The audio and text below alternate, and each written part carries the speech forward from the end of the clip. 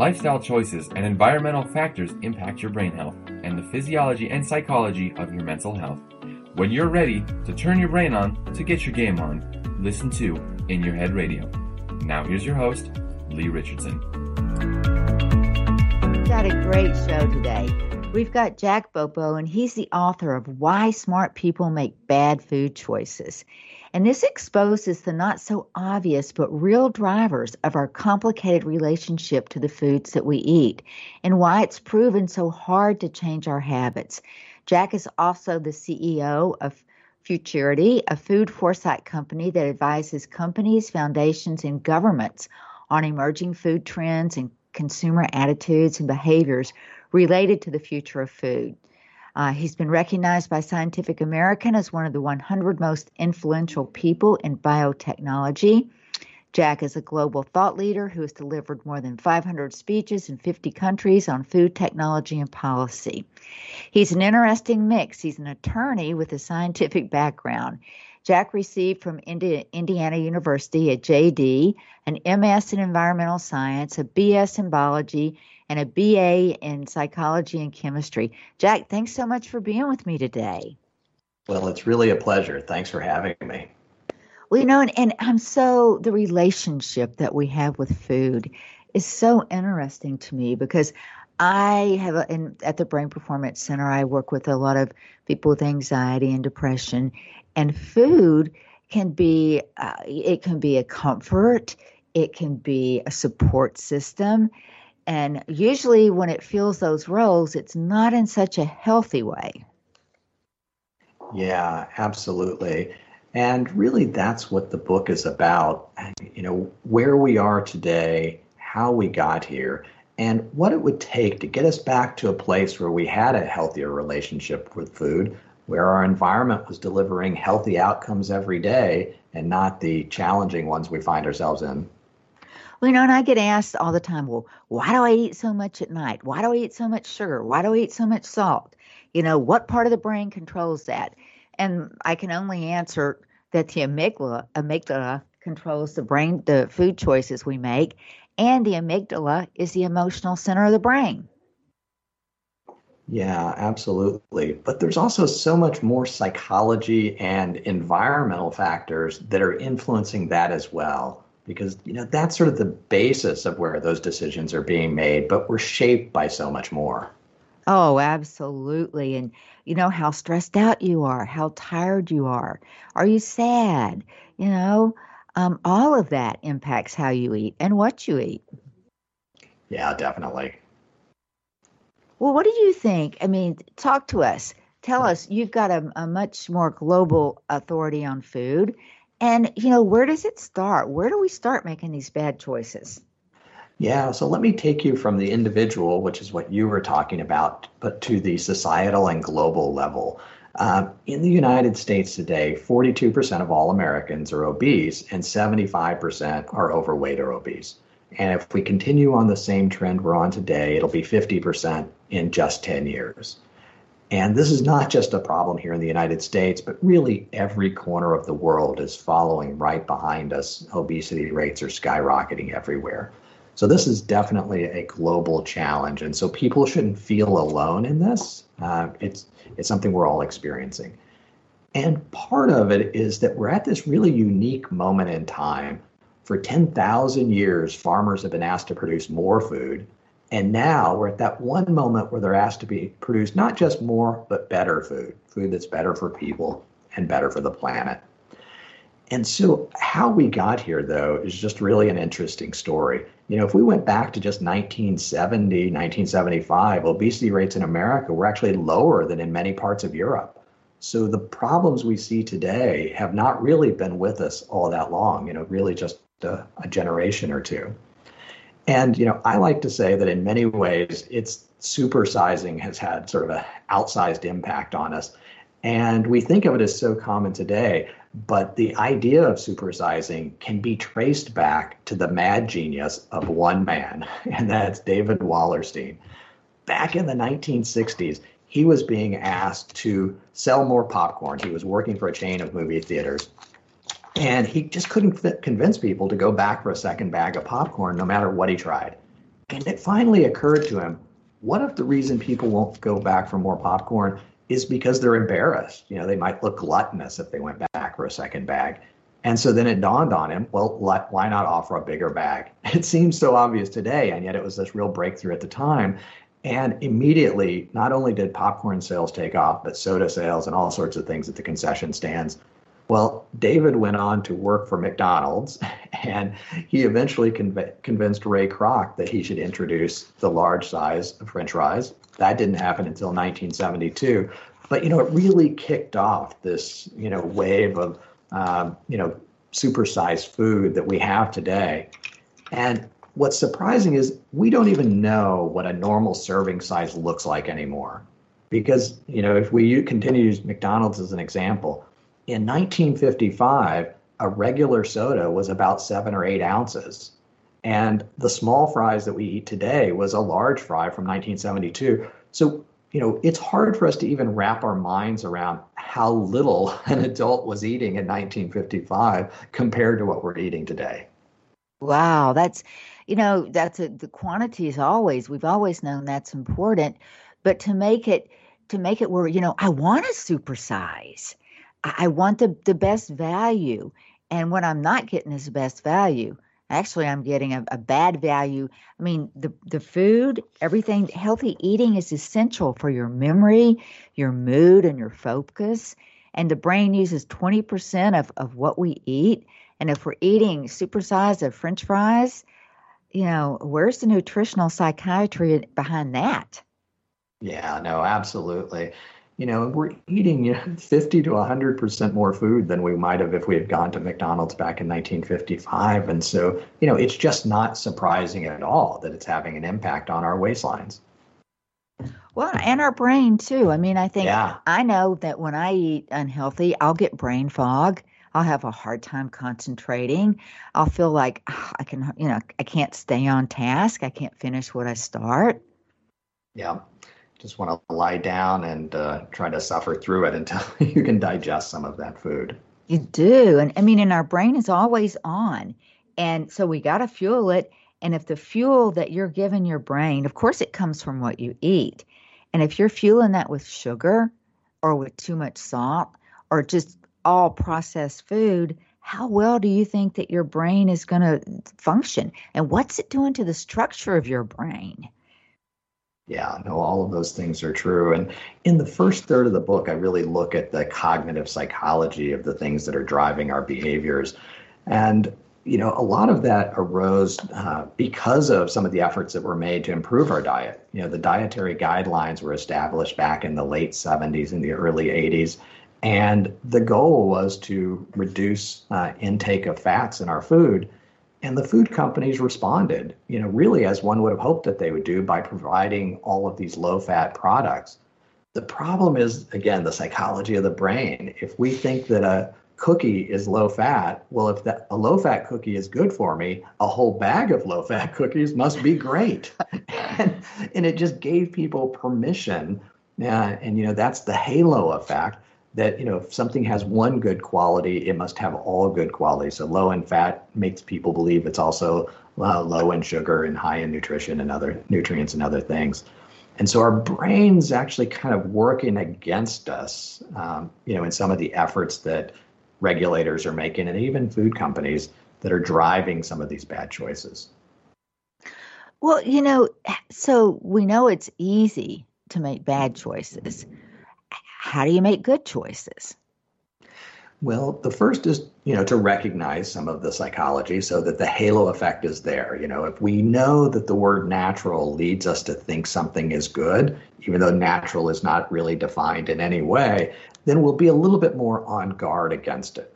But also things like mental fatigue. At the end of a long day, you've often heard that you shouldn't go grocery shopping because you'll take more snacks. And so we know mental fatigue leads to poor choices. Decision fatigue is a subset of mental fatigue, which just means the more choices or decisions you have to make, the worse the decisions become. And can you imagine a place that is, more fraught with decisions than the grocery store aisles? We're literally making thousands of decisions about what food products to eat, and we're often doing it at the end of that long day. And so it's not at all surprising that it becomes hard for people to make good choices. And on top of that, a grocery store today has tens of thousands of more products than a grocery store of 1980.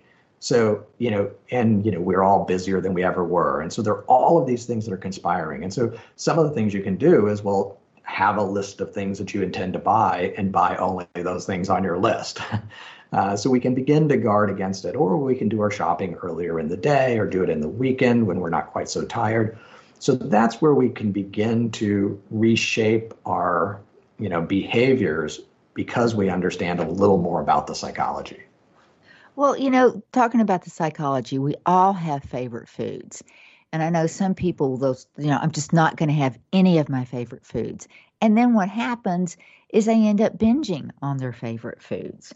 So do you recommend that we do and eat our favorite foods and include that in our normal diet? Absolutely. I mean, think about it. We know more about health and nutrition than we ever have in the history of the planet, and we've never been more obese. In 1960, nobody knew anything about nutrition. They were cooking with lard and Crisco, and yet they weren't obese, and they were not avoiding their favorite foods in any way. So if we can reshape our food environment, we actually will be able to eat pretty much anything we want. We won't be thinking about calories and all of these things all the time. And we'll find that just as we gained 1 or 2 or 3 pounds a year for the last 20 years, we will lose 1 or 2 or 3 pounds a year for the next 20 years. And we won't even be able to pinpoint why it's happening. That's the goal of the book, is how do we, reshape that environment so that, we just are losing a little bit because we're eating a little bit healthier every single day. Well, and I know that some people have trigger foods. I have to be honest, chips and salsa, boy, once I start, I have a hard time not overeating. So people that do have trigger foods, what advice do you have for them? I mean, I always suggest, well, know what your triggers are and avoid them. And for me, just don't start. Because if I don't start, I'm fine. Right. Yes. I mean, if there are certain things that you're going to overindulge in no matter what, then, ideally you won't purchase them. But, if you do purchase them, maybe you don't leave them on the countertop. You put them in the cupboard. Because, if you have the cookies sitting on the countertop, you can walk past them 5 times. But, on the 6th time, if you stop, then, it doesn't really matter that you have, you've strained your willpower and you've tired yourself mentally by avoiding it. And then you're going to give in even more than if you had just eaten the cookie, when you're vaguely hungry. So understanding, how these things are tempting us. But a lot of it is just, it's not just what's happening in the home. That's part of the problem. But we need to address the challenge, more broadly in society. Many people have heard that, you should eat off smaller dinner plates or, a salad plate. And, that makes some sense because a dinner plate today is maybe 10, 11, or 12 inches in diameter. The average dinner plate in 1960 was only 9 inches. And that's about the size of a salad plate today. So wow. We're absolutely, yeah. So, I mean, we don't even recognize, what a normal plate size should look like. And that's why if you ever go to an estate sale or a yard sale and you see these old dishes, you're like, where are the dinner plates? And it's like, no, that's it.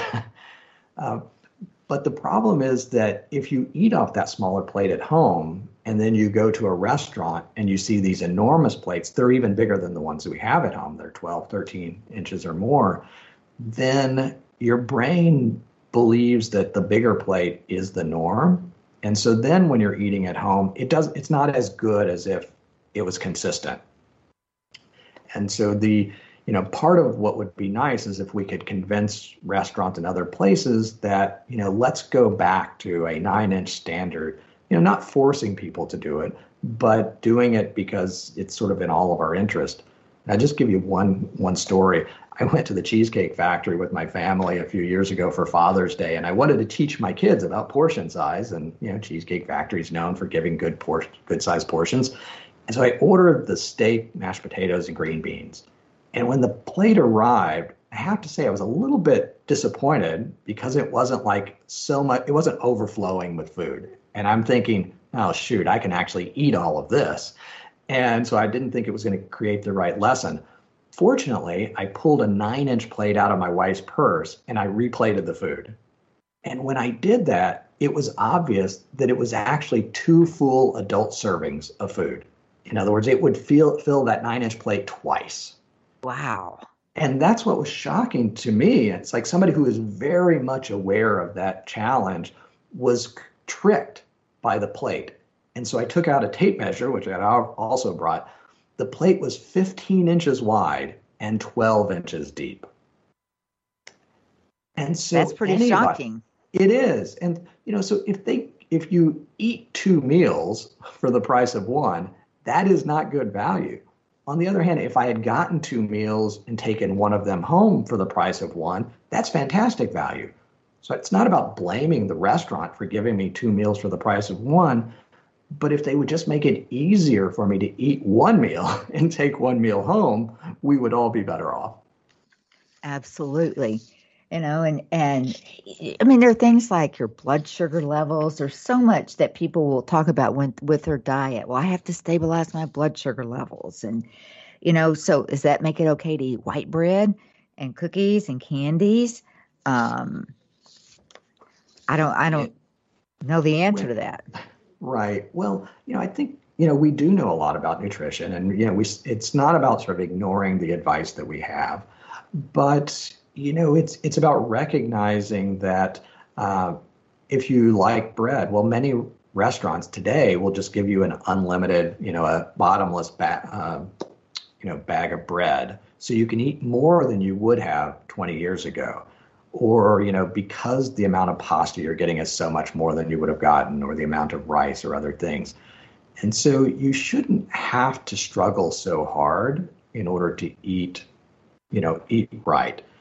And one of the ways the brain also misleads us is that many of us who are aware of portion sizes might only eat half the meal and then take the other half home.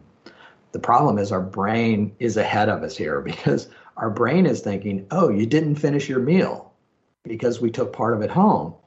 And it never kicks in and says it's time to start digesting and ramp up burning of calories, because it doesn't think we finished our food. And so that's part of the reason why what we really need to do is be able to say, I want my to-go bag before you serve me my food, so that I only am served the food I'm going to eat. And then if you want to dip into the bag and get a little more food, you always can. But we know psychology, it's very unlikely somebody's going to open up that package and get another half of the steak out. That's just not going to happen. Well, you make a really good point there. And there's some simple things that we can do. I mean, what I've tried to do sometimes is I'll slow down. When I overeat, I'm on the run. I eat too quickly. And when I slow down, I take my time. I really chew my food. I feel like I'm more full. And I usually eat less. Right. And you enjoy the experience more. Absolutely. Well, so many restaurants, and restaurants give us a lot of food because people come back to the restaurants that give them a lot of food. So, this isn't really about demonizing the restaurant industry, but we as, citizens or consumers need to give them better guidance that, we will reward restaurants that make it easy for us to take food home, or that serve us the food and they will bring more if we want it. Give you the bottomless bowl of vegetables instead of the bottomless bowl of bread, perhaps. Yeah, that's a great idea. You can redesign a menu so that it actually encourages the healthier food choice. You can rename food products so that people are more tempted by the Cuban black bean soup instead of the low-fat soup, right? It's the same soup, but, one is enticing. The other is, oh, I'm going to hate this. Well, you're right, because anytime, who wants the low-fat, as soon as you say, okay, Lee, I'm going to give you the low-fat, the healthiest thing there is, it's natural for me to go, oh, well, I kind of wanted something special. Right. Well, in psychology, it's so crazy. Not only do you want to avoid that product because it's healthy, But if you eat it, you actually will experience it as being less tasty. So, like if I give you a bowl of Cuban black bean soup and then I give you a bowl of low fat black bean soup and have people taste and then rate the quality of the product, people eating the Cuban black bean soup will just enjoy it more. And so our experience of the food is actually shaped by our expectation. So not just what's in it, but what we think about what's in it. You are exactly right. Sometimes it's how we set our expectations, that if you tell me you are going to have the best meal you have ever had, and it's all natural and it's all healthy, my expectations are I'm really going to enjoy that. And if you reverse that and you say you're going to have the healthiest meal you've ever had first, then I don't have the same expectation. Yeah, absolutely. I think my favorite research article, and we should all have a favorite research article, is one called Mind Over Milkshakes. And in it, the researcher does exactly this. She gives people a milkshake, and it's either labeled as indulgent or low fat. And not only do people enjoy the one labeled indulgent more, even though they're the same, our body chemistry responds as if we got the shake that we think we ate. In other words, we have this feeling of fullness from the indulgent one that we don't get from the low fat. Like our body starts producing the ghrelin and other things as if it's like had this big meal.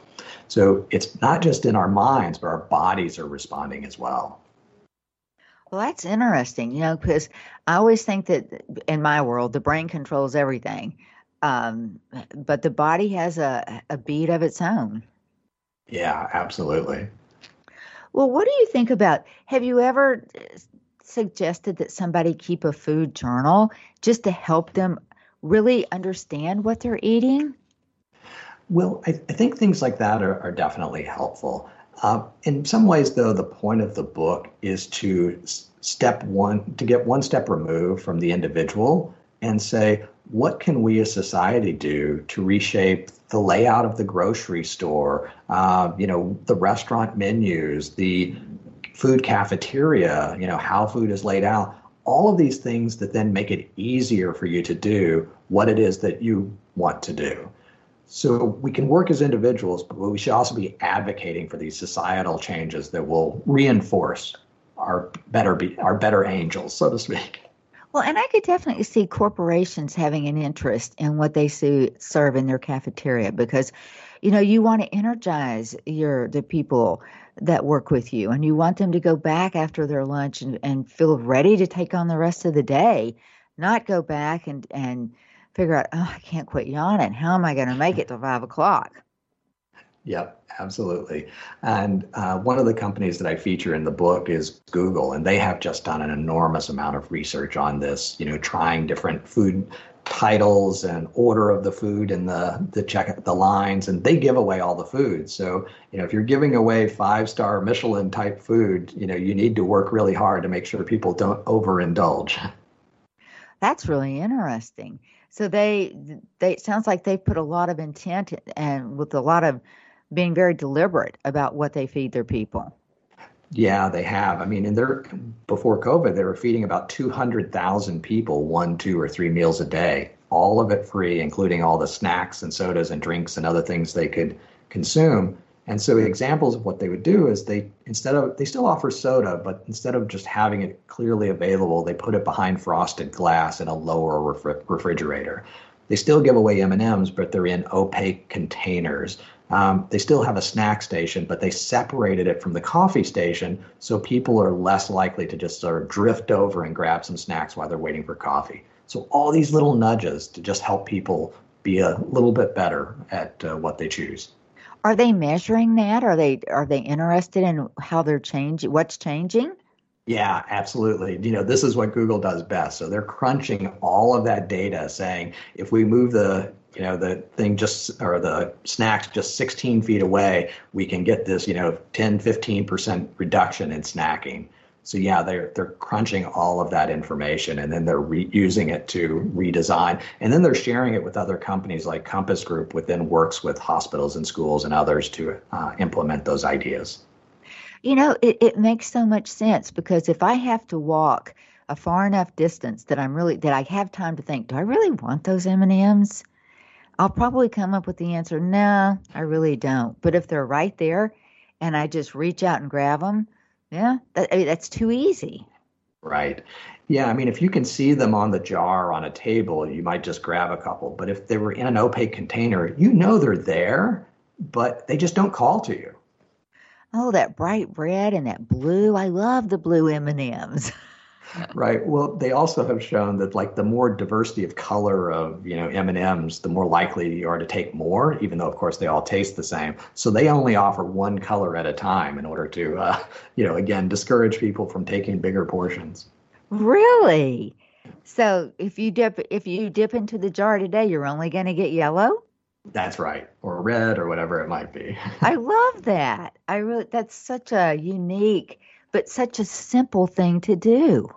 Yep. You just have to nudge one or two or three fewer M&Ms, and you've actually made a little bit of a difference in people's health. Oh, I can hold 10 in a handful easy. I mean, easy. Well, they provide a little cup that's, a certain size to, again, keep people from overindulging with each scoop. So did they explain, or did they just very subtly make these changes, or did they tell people this is what we're doing? Yeah, so people are definitely aware of it. They're not making a big deal of it because, sometimes people react negatively to all of that.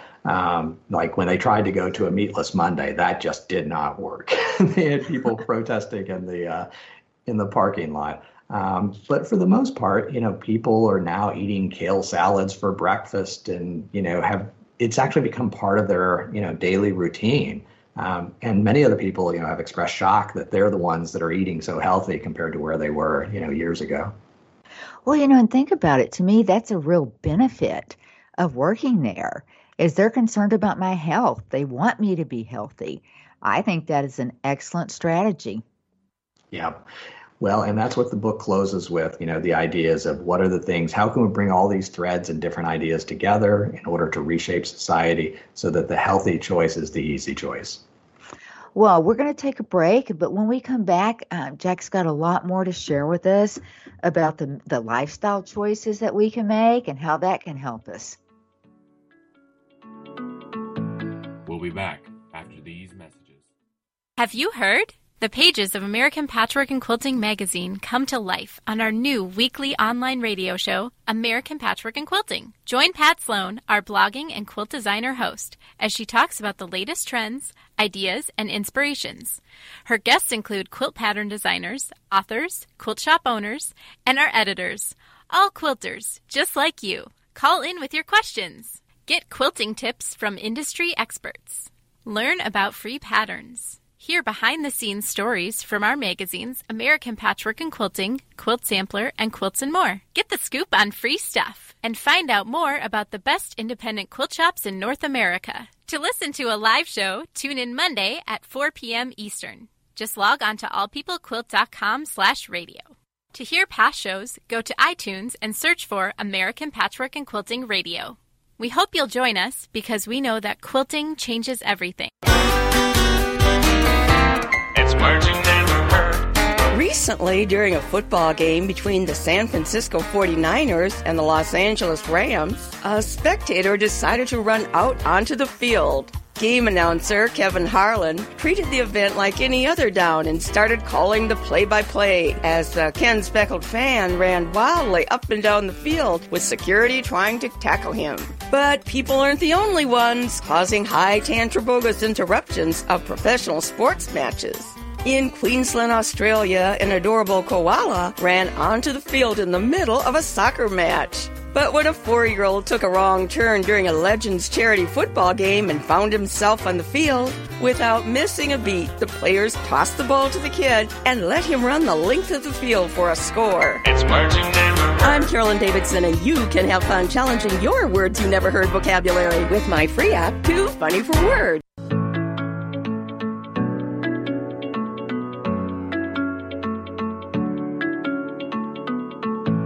We're back. Now here is your host, Lee Richardson. Yeah, we're back. And over the break, I was talking with Jack and I was saying, wow, is Google the only company that's doing something like this? I think it's such a fabulous strategy to help keep your employees healthy and lets them know you care about them. So talk to us more, Jack. What's going on in the world with this? Yeah, so a lot of different organizations and companies have gotten the memo that they are responsible in many ways for the health of their employees. And a couple ways this is happening. One is that, Google, they feed 200,000 people, 1, 2, or 3 meals a day. The company that's providing most of that food is a company called Compass Group, which is also one of the largest, food service companies in the world. And so they're taking the ideas that are being developed at Google, and then they're employing them at the corporate cafeterias, the hospitals, and the schools that they operate around the world. You also have large companies like Sodexo that are trying to find ways of helping the people that they work with to lead healthier lives. So there's definitely a lot happening there. But you also have other industries that are working on this. The Collaboration for Healthier Lives in the UK has brought together the different grocery store sector in the UK. And what they did is they began to redesign the grocery stores to see if they could, again, nudge people for healthier choices. And what they found is that just really by redesigning the grocery store, they're able to increase purchases of fruits and vegetables by 13% over the course of the first year of the program. So, that's pretty meaningful. And, people didn't even know that it was happening. They're just ended up buying more fruits and vegetables and, probably would have had no inkling that, this was actually intentional. And so what's exciting for me is that, you have companies that are doing this. You have food sectors like the grocery stores, retailers that are doing it. But then you also have communities that have bought into this idea. I don't know if you're familiar with the Blue Zones, but Dan Buettner was a National Geographic explorer who really came upon this idea that there are certain communities around the world where people tended to live the longest. And he went and did a lot of research to try to understand, what is it about these unique communities that's leading them to the healthier lives, people where they have the most people who live 100 or longer and are healthy. And a lot of it has to do with the type of food you're eating, but, how you move, your relationships with people. And, that's all about community and environment. And so, what I saw and what I talk about in my book is how all of these different threads seem to be coming together at the company level, the food sector level, the community level. And we really just need to bring them together now at the societal level so we can scale these ideas so they can benefit everyone. I'm just so happy to hear that type of thinking is going on.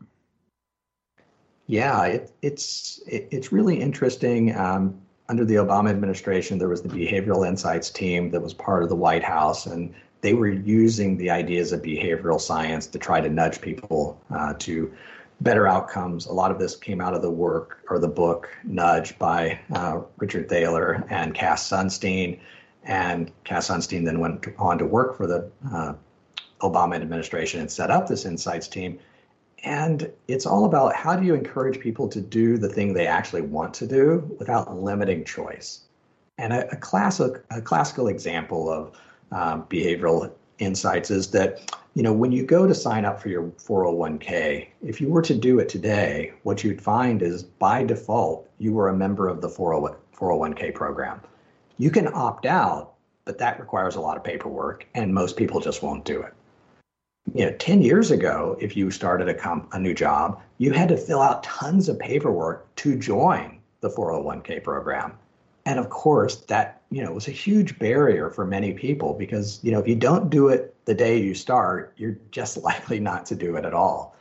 And so that default, is the default being part of the program or is the default being, not a part of the program, is really powerful at influencing, what we do. Well, do you see more of this in the future? I mean, I know that you work on a global level and are looking towards the future and how the changes that we can make. Do you see them coming?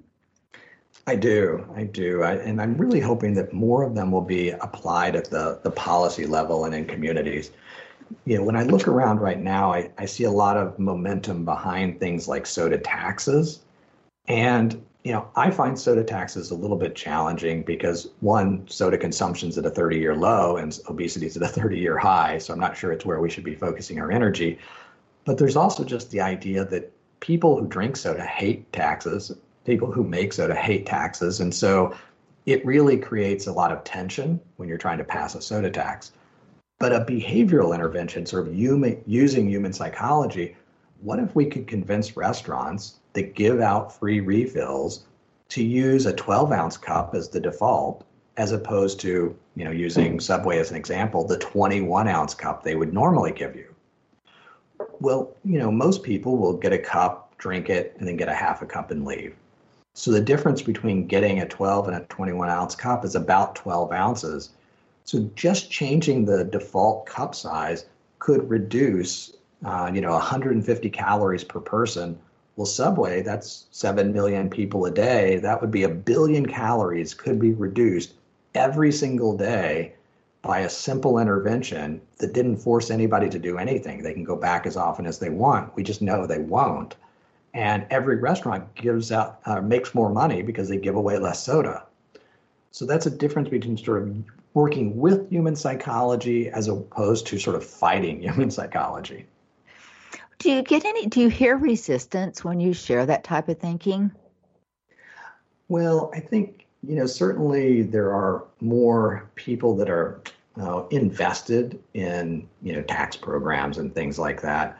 The idea of using these nudges is, it's really just beginning to take hold.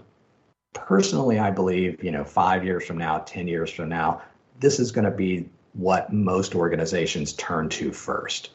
Just because you can implement it by just engaging with the local restaurant community in a state. You might be able to convince them just to swap out the cup and give it a try.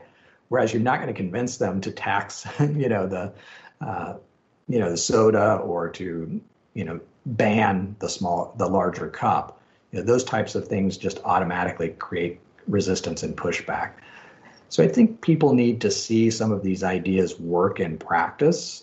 And, that's where the work that Google is doing and that's happening with the Blue Zones project. And there's another similar project called Wellville, which is 5 communities in America where they're doing these behavioral interventions to try to improve health outcomes. That's led by Esther Dyson, the futurist and entrepreneur, and she actually wrote the foreword for my book.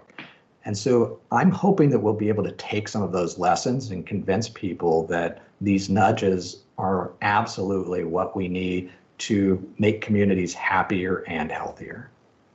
Well, you've talked about making these changes on the societal level. Do you think the government needs to get involved with this? Well, I think they need to support these types of ideas and also research into them, because they would be so much cheaper than many of the things that we're trying to do today. And there's very little risk of them having a negative impact. But something like a soda tax, well, that's a regressive tax. And, so it hits the poorest people the hardest. And, maybe if they stop drinking soda, then they don't feel the economic impact. But if they choose to keep drinking, then they actually have less money for healthy food. And so we definitely need to think through the implications of policy interventions and, who benefits and who might be hurt. Well, and I hate to say it, but for so many businesses, it all comes down to money. It comes down to their profit statement. And if they can feel like they're going to become more profitable by doing these things, they'll do it. Absolutely. Well, and it's not just profitable. I think most restaurants would like people to have healthy outcomes and they want people to be healthier. But, the reality is that the cost of the food for most restaurants is not the single biggest driver of, the economics of running a restaurant. It's labor and real estate. And so if people want a lot of food that they're going to throw away, they're willing to do it in order to get them in the door.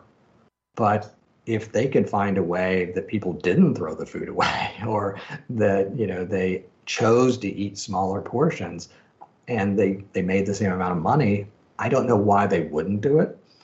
And, an example of that would be just working with the hotel industry. If you've ever gone to breakfast at a hotel, there are a couple of different types of glasses that they offer. One is sort of the short, wide glass, and then sometimes they give you the tall, skinny glass.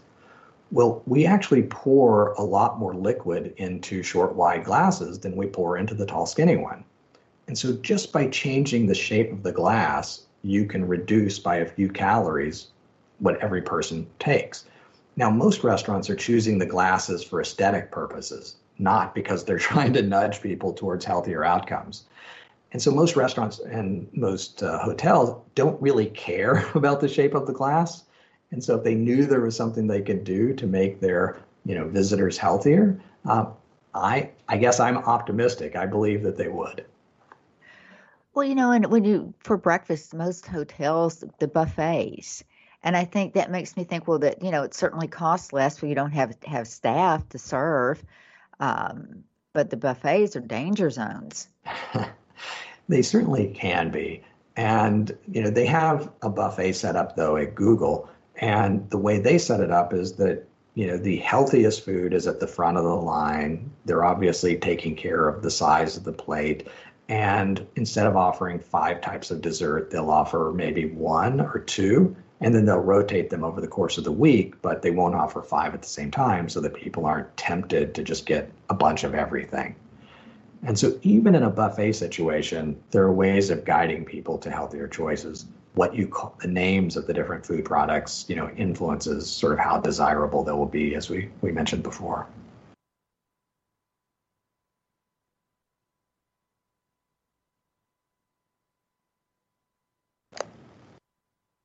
Taste all 5. And when I see 2 things that look really nice, I just want to taste them both. Yep, absolutely. And so we need to work with psychology. We can't work against it. We can't expect people to be, good about, only trying one thing when they can easily have 2. That's very well said. So we've talked a lot, on a global level, but it's got to start on an individual level. And to some degree, I do think structure makes things a lot easier. If we can put the right structure around the way we make our choices, that can help us make better choices. But the psychology, the lifestyle choices that we make, they're mental choices that we make about what we eat. What advice do you have for those that are listening and are thinking, well, gee, what could I do different? Well, there's definitely a lot of, behavioral changes that we can do. When we're cooking, we're going to, change the types of food we eat. We're going to change the pace of the eating. That's not an option for everybody, but, there are many people who don't know how to prepare food. And so, we need to make sure that people have the skills they need in order to do it. And, the last year with COVID has encouraged many people to learn more of those skills or refresh those skills. And so that's a good thing. Hopefully that will be habits that continue, as we come out of the pandemic. And, again, the shopping habits, it's making sure you have that list, making sure that you're, to the extent possible, that you're not going to the grocery store, when you're mentally or fatigued, that you're thinking about where food is in your house, that, put the things that are snacks, away so that they're not visible, they're not tempting you all of the time. Thinking about the plates that you eat, the plate size I talked about, but, the more vegetables you have on your plate, the less room there will be for, the protein, and, you don't have to have that huge stack of, rice maybe, or, so much pasta. And you can always go back for seconds. And so, maybe, I tend to use a smaller bowl for lunch and a bigger bowl for dinner. And, I seldom finish that smaller bowl for lunch and think, I need to go back for a second serving. It's like, I'm just fine. And so there are lots of nudges that we can do to, just encourage those healthier outcomes. If you have the ability to have 2 or 3 vegetables, again, that's going to fill up your plate with more healthy food options. We all know that we should be eating 5 servings of fruits and vegetables, but 90% of people are not doing it. It's hard, but once you get into the habit, that's the great thing about habits, is that once you get into a good habit, it's just as likely to, continue because of momentum as the bad habits we have today. And you make a good point. And I think, when you can plan ahead, when I plan ahead, I make much better food choices. When I'm unprepared, I'm driving home, I'm leaving the office, I'm driving home, I'm hungry, hunger strikes, and I have no idea what I'm going to cook. It makes me want to grab something fast, or just grab whatever's in there. And I do try to keep healthy snacks on hand, and I do bring my lunch sometimes. But I find when I can plan ahead, I am in much better control. Yeah, no, absolutely. And for some people, that means planning ahead for what you're going to do for dinner. But for others, it means actually doing food prep on the weekend so that, it's just easier, during the week. It takes time to chop vegetables. And, if you can chop the broccoli for a week and, put it in separate packages or things like that, then, whatever works for you is the right thing to do. And, we just all have different lifestyles, and we need to choose those nudges that work within the lifestyle we have as we nudge ourselves towards better ones. I think you're right. And depression and boredom are two common issues that have been linked to the urge to overeat. And boredom, when I'm bored, I am danger. And I think that, there are things that you can do that can help. When you get bored, get up and go take a walk, or, distract yourself, refocus your energy, spend some time thinking about what triggers you to overeat. And because I think the more that you understand about yourself, the more that you can control yourself. No, I think you're absolutely right. And I think one of the things that we stress about the most today, though, is food itself. One of the problems with the current diet industry is that it actually encourages us to be thinking about the food we eat every second of every day. And, if you're counting calories, then you're obsessing over the food you eat. Nobody was counting calories in 1960. Nobody was on a diet in 1960. It was really the environment that was supporting those choices, not just our own personal efforts, because none of us are strong enough to be perfect all the time. And it's just so much easier if, our family, our friends, our food environment, our house, our dishes, everything is like nudging us towards a better choice. And in the book, I talk about, good habits are contagious, just like bad habits. And so if you can adopt some better habits, you will actually be sharing those habits, indirectly with all of the people around you. So hopefully that'll also encourage people to think about, maybe they don't have to do it, but if they do adopt these strategies, they'll make it easier for other people to do it who might have a greater need for them. Well, and you make a good point, and that makes, it makes me think of who you eat with. If you have friends that want to go to the pizza buffet, and you know that they want to go and overindulge in pizza, maybe you only go once every third time they ask you. But who you eat with can influence what you eat as well. Right.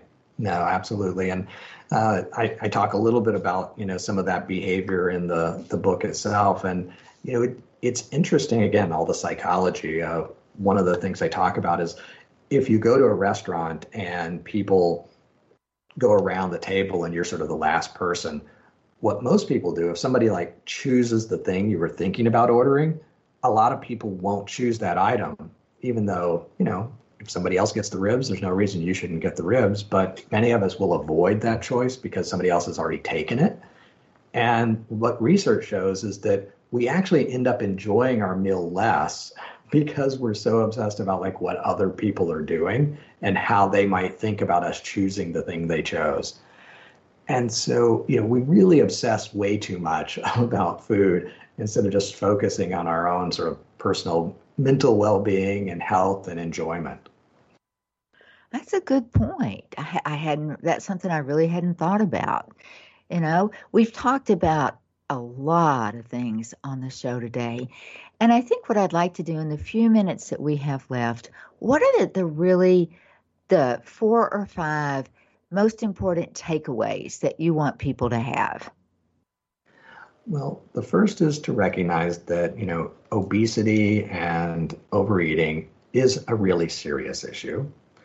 And that the second is that it's caused by both our brains and our environment driving us to make bad decisions.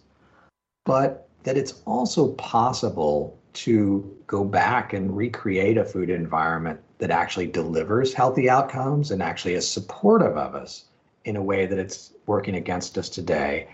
And that hopefully everybody will be maybe a little bit excited about what can be done to reshape their local food environment, but also to engage with the broader community to help all of us work together in order to create a food environment that is making us all healthier every single day. Well, would you think it would be acceptable next time you're in a restaurant to ask for a smaller glass for your soda? Well, I'm sure they'd be delighted to offer a smaller glass. I encourage people to think about, asking for that to-go bag before you go. That's where I think it starts to get a little bit provocative. But if enough people do it, that's how norms are created. It just becomes, acceptable that they serve you half a portion. Let's get that one started. I think that's a great idea. But I think my best takeaway is the size of your dinner plate. When you were talking about that, I found some paper plates in my pantry, and one, left from different occasions. One stack was huge, and one stack they were pretty small. And when you were talking about the size of the dinner plate, I thought, yeah, I need to use those small ones. I need to throw those huge ones away. I think that's a great idea. And nobody will notice. And you won't even need to buy as much food because people will just naturally consume less. I mean, it sounds so simple, but I love simplicity. That when it's so simple, it works. It absolutely works. Simplicity is the only thing that works every day. I agree with you on that. Well, I think that kind of go back up to the global level. What are your hopes and what's in your hopes and your dreams for us as we move into the future? Well, I am hopeful that more and more organizations will understand the potential of behavioral science to scale ideas. And the World Health Organization actually last year created a behavioral science working group to try to begin to think about these things. So these are really an idea whose time has come, and we will get there eventually, but the sooner we can begin to make these changes, the better for all of us. And so it can happen at our community scale, it can happen at our county or state level, and it can also happen, and it needs to happen, at the federal or state, national level as well. And so we need to be pushing in all of those places at the same time because it's all part of our food environment. Where do you anticipate the most resistance?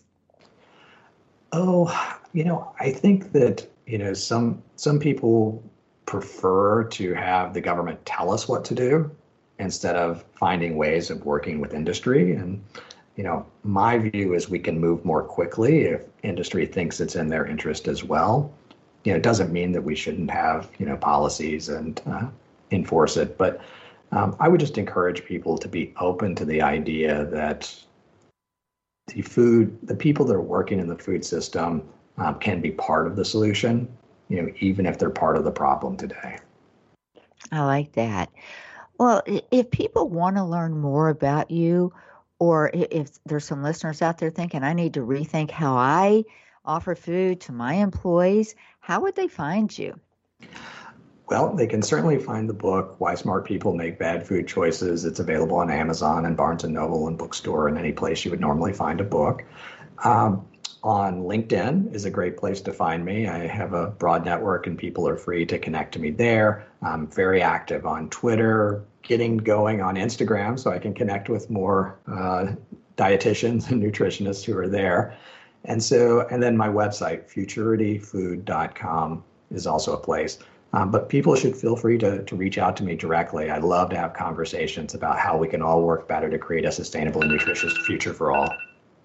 Well, I think that, that's great. You're certainly very available. And when people know that you enjoy being reached out to, it kind of makes them feel it's okay, do it. And I think sometimes we think, I don't want to bother somebody. So, Jack, I just have to thank you so much for your time today and helping me look at food a little bit differently. And, it's not just now we have plant-based proteins. It's a whole new world and whole new technology for food. I appreciate everything you've shared with us, and I hope to learn more from you as time goes on.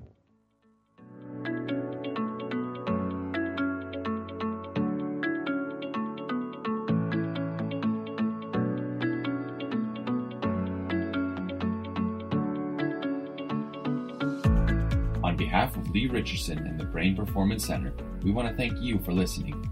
If you'd like to hear more episodes like this, visit us on iTunes, Google Play, TogiNet, Stitcher, iHeartRadio,